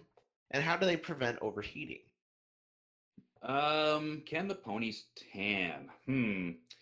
Well, I know that actual horses can get sunburned. And so tanning was probably a thing that can happen. Horses in real life actually pant like dogs, and they do sweat. So I'm thinking that more than likely, My Little Ponies actually sweat. And you have seen that in some scenes where Rainbow Dash is doing something, with the Wonder Bolts or something, they do have towels over their shoulders, so therefore they're sweating and having to towel off. So I'm thinking that they actually, like real horses, pant and sweat. Cool. All right. Let's see. Now we have a question from Am I Dead Inside? No. Good. Let's see. Do you want an episode that would discuss the kind of loophole the show has created about whether alicorns are immortal or they just have really long lives? Only if it builds the world. Only if it's world building. I think that if they used it in the middle of a world building episode, that they have to actually answer that question because of the overarching plot, then yes. But I wouldn't want to. I don't think they should actually, build an entire episode around it, because it's a bit boring for an entire episode. The only way you could actually build that episode around that question is at the end of the series where all the girls have died and Twilight is still alive, or Twilight is still, young and beautiful, where all of the other ones are Granny Smith's age, right? So Right. That's the only way that question could come up in the series, is whether or not, when the girls are getting to get older, where Twilight is getting taller and staying young. It's like, and then she goes to Celestia and say, "Could you explain this to me, please?" And then there you have that would be the lead into your question, having that answered. Well said. All right. The next question we have is from Mobile Sam, our resident potato lover, who asks, what do you think of potatoes? Potato famine. No. How dare you? It's another one of my annoying traits, is that I am a potato fiend. I love potatoes in every way you can make them, from scalloped to potato chips to French fries. How is this to bad? How is this bad? Pringles to Tater tots. The problem with me and my potato thing is that if there is a sleeve of Pringles, I'll eat the whole thing. If there's a bag of potato chips, I will eat the whole thing. If there is a option for the extra large fries, that's what I'll buy. And it's carborific. That's why. It's kind of hard to control your weight when you're eating bags of potato chips at a time. But yeah, I love potatoes. Awesome. I have a serious question then. How do you feel about poutine? Oh, poutine is like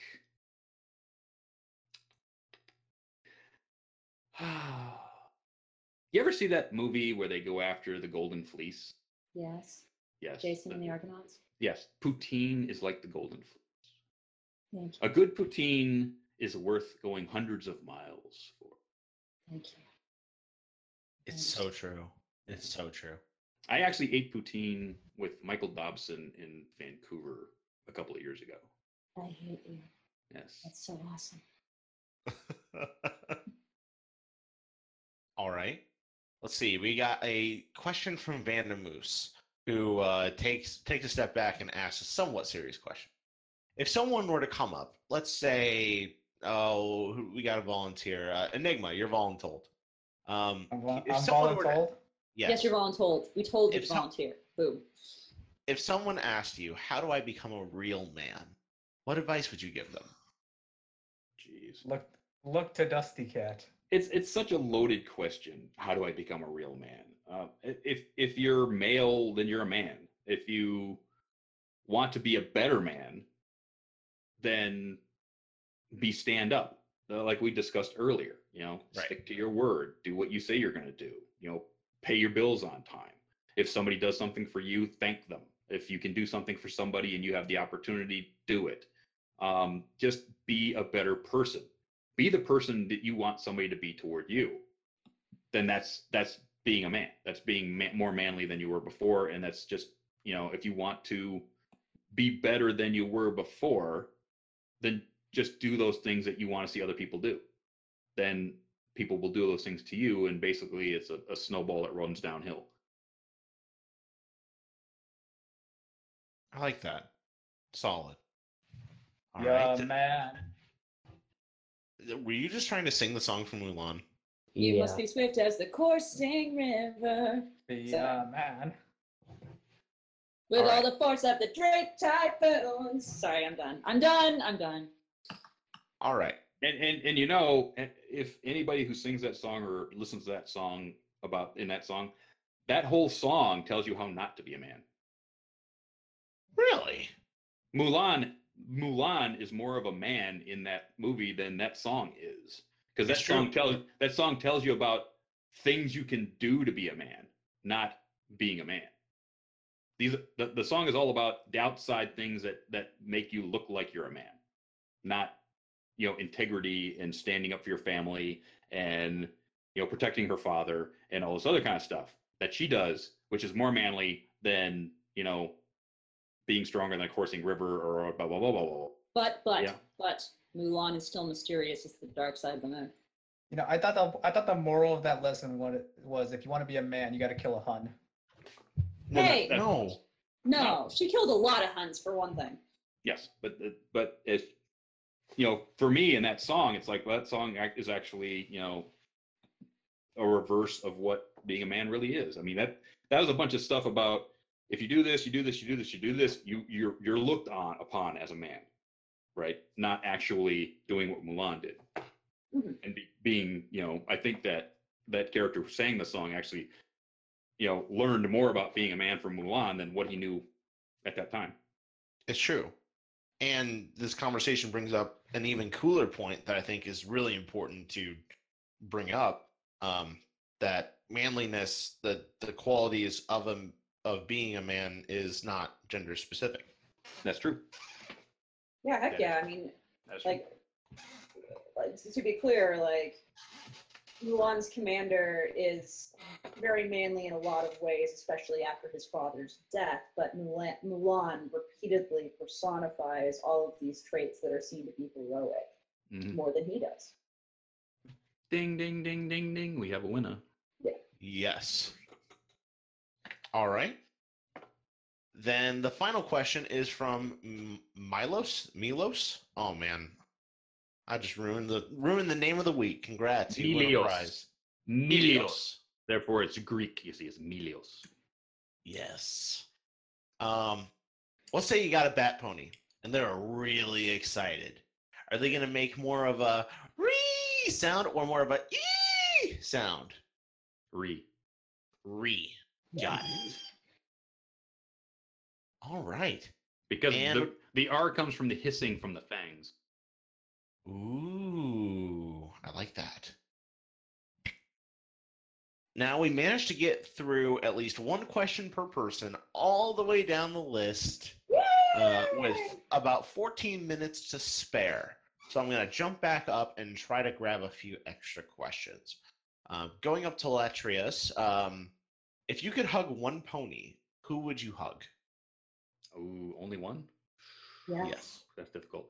I would probably ask, and then I would hug Cheerilee.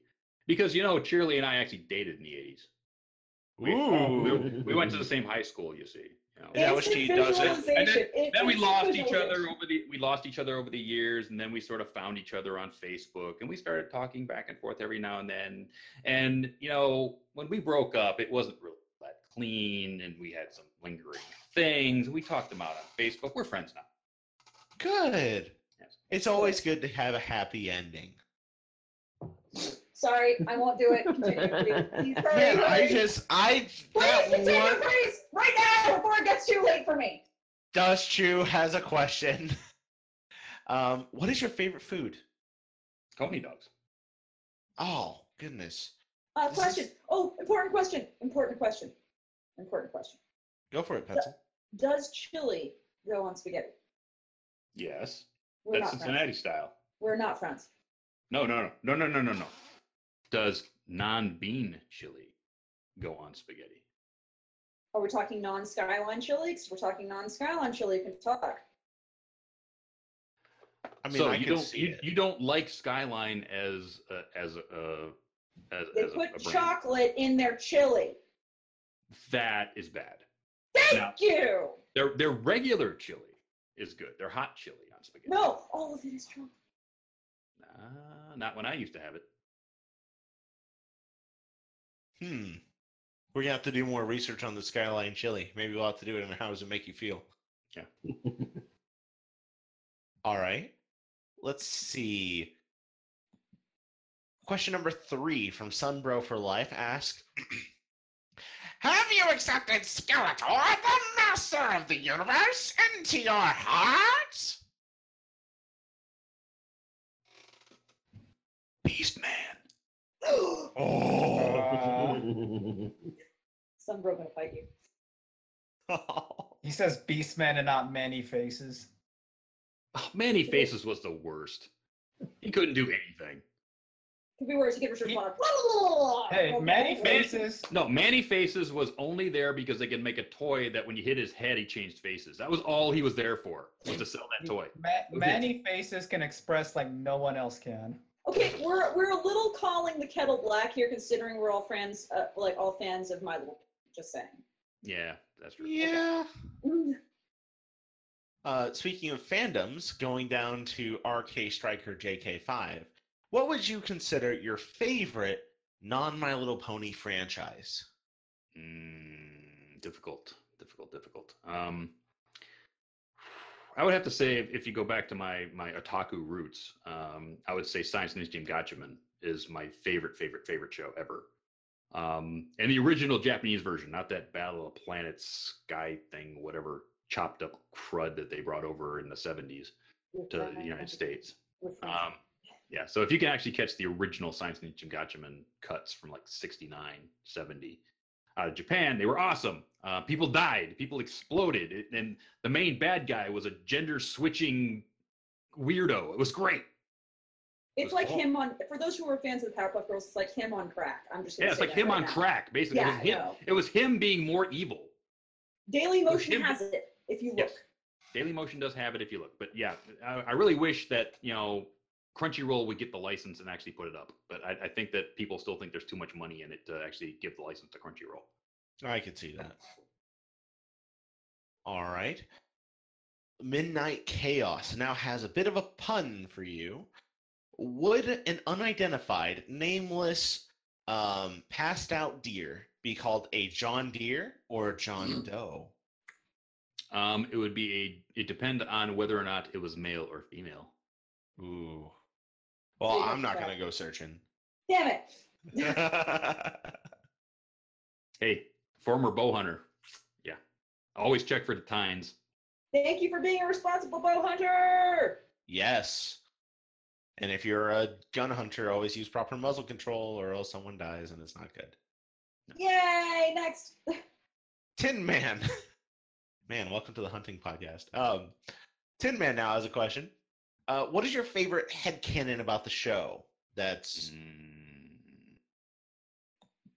headcanon about the show. Well, a lot of my headcanons have been, exploded over the last couple of years. So I don't have any really new headcanons that they haven't exposed yet. I mean, one of my headcanons was that Scootaloo lived under a bridge in Detroit because we never saw where she lived. I'd really like to see more of the world. I know we've gotten a lot of world building over the last few years. We got Las Pegasus, we got Vancouver, we got, the Crystal Empire, we got Yakistan, we got all that stuff. I want to see a bit more, they even brought in Winneapolis for crying out loud, which is awesome.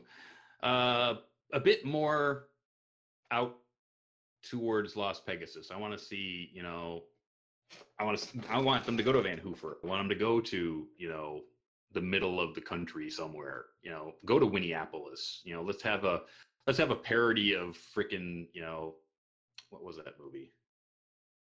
My brain's not working, but anyway, too much sake. Fargo. Let's have a Fargo parody. Well, we had Fargo ponies. We did. I mean, we had Fargo ponies, so we know it exists. So let's have them go there and not be able to actually talk to anybody because they can't, grok the speak, but whatever. Just something more fun like that. Let's go find out what's going, west of Candlelight, but east of freaking Las Pegasus. I like it. Solid. I just want to know if Mayor still has a job. That's true. We haven't seen Mayor in a while. It's true. But somebody has to actually run the day-to-day when Princess Twilight is off saving the world, or teaching a school, or teaching a school. She does now, or whatever she does. Yeah. Teaching friendship. Teaching friendship. Yes, let's bring the friendship to us. That way we don't have to go anywhere. Although next week is Starbeard and Sparkle Horse going off to wherever on a friendship mission. Yeah. So we'll find out what's going on with those two. All right. Number 5 from Kaiden. After 6+ years in this fandom, what keeps you interested? What keeps you going? And what makes you still attend as many conventions as financially possible? I do it because it's fun. I do it because the show is still incredibly fun for me to watch. I love what people are doing in the fandoms. I love the animations. I love the music. I love being able to voice act in these really wonderful animations and reads and all of this stuff that people allow me to do.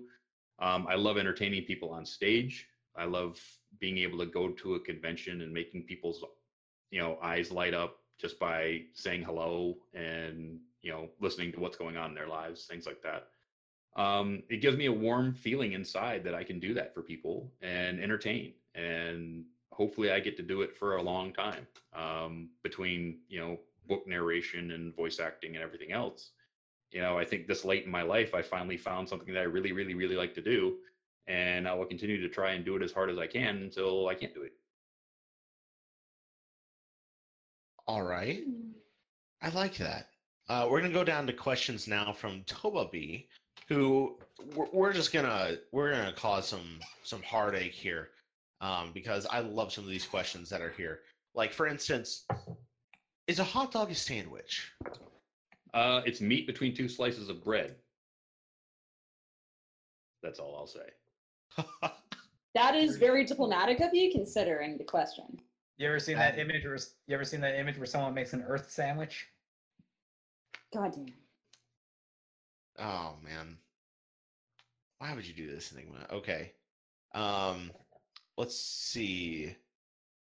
Trying to grab another question from Vandamoose. Oh, here we go. What do you hide under that beard of yours?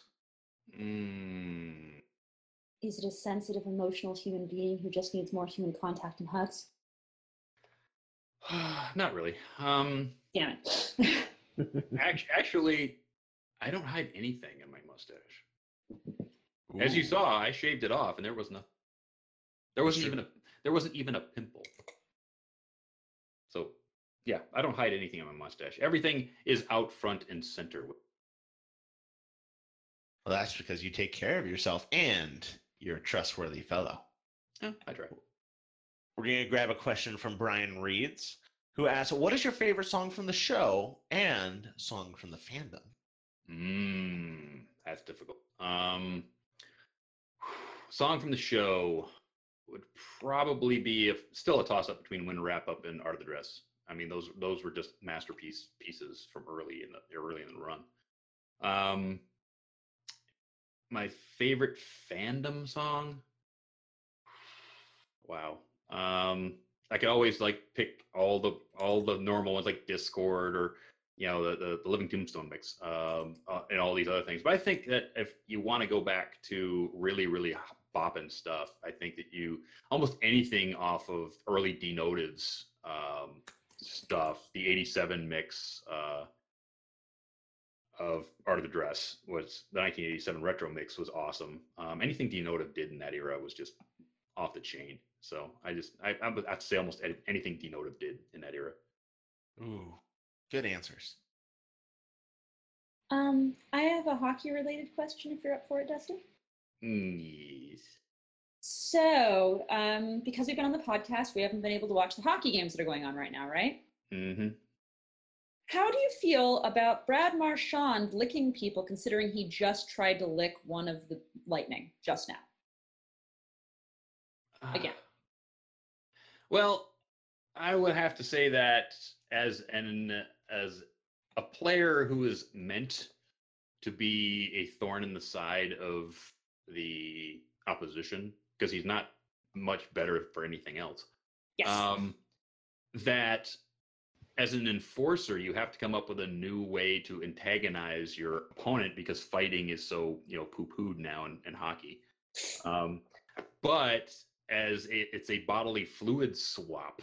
I would have to go a big fat no on what he's doing, and I hope that the disciplinary board of the NHL have a thing or two to say to him later. I have very similar feelings on it, and I know that the NHL has cautioned him before, and he just freaking tried to lick someone again, and the guy pushed him in his face. So. Oh, I'm sure he did. Non-consensual licking is pretty not okay. Yeah. Sorry, random question. Wanted to know. Safe word. All right. But no. We got two last questions from you. The first one is from Brian. The last one is just what we ask for every other guest. Brian's going to give you the chance to just emaciate us, just destroy us. The term is decimate, honey. Decimate. There you go. Emaciate us. What? I'm already there. It means make us skinny. Oh. Hey, you can emaciate me all you want. I've been looking for it my entire life. Anyway, what's the question? What do you think of the Barcast, Dusty? It's been fun. I haven't seen a lot of the other shows, so I don't know how raunchy this thing really gets. But this has been fun, and I would probably come back and do it again. Wonderful. Then the final question is on a scale of yes to yes. How much do you regret joining us today? Negative 3.5. Whoa. Wow, that's pretty good. That's our Yelp review. Well, that's it, everyone. That is our 2 hours. And man, we got through a lot of questions today. But Dusty, I feel like we really got the chance to know you better, not only as your DustyKatt platform, but you as a person. So thank you so much for coming on and speaking with us today. No worries. Thanks for having me on. And if there's anything you'd like to promote or things you'd like people to look for, like what channels they can find you on, what social media, etc., feel free to plug them right now. Okay, so you can find me on Twitter at Dusty_K8T, which is DustyKatt. You can find me on Instagram. You can find me on Bronies React mostly. I'll be putting up some more stuff on my YouTube channel soon. Basically old shows, so those will be fun to watch for you. I'm doing a book series called Portals of Infinity on Audible. So I did book 3 and 4, so go to Audible, look in Portals of Infinity, and you'll find my soothing tones if you want to listen to a couple of books. I'll be working on that entire series, so I've got 4 more books to do. It's going to be awesome. I'm also part of a couple of voice acting pieces.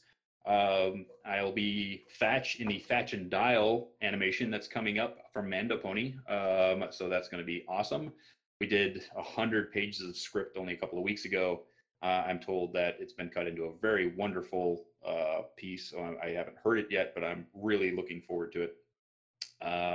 And East Corp, I'm doing voices for East Corp's productions. That would be any of the Fallout Equestria stuff that they do and some of their own original projects. So I'll be doing some of that. So just be on the lookout for anything. I usually put it out on Twitter at any time.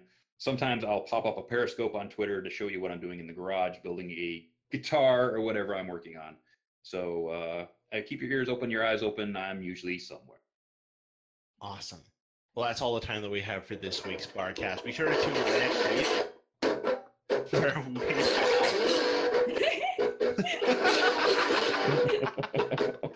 is our outro music now. I came on the Barcast. I saw what they did. I told them I was awesome. And I flipped my lid. I told them I was great. I showed them I was a man. And then I came on and said, I'm the DustyKatt. Oh my god.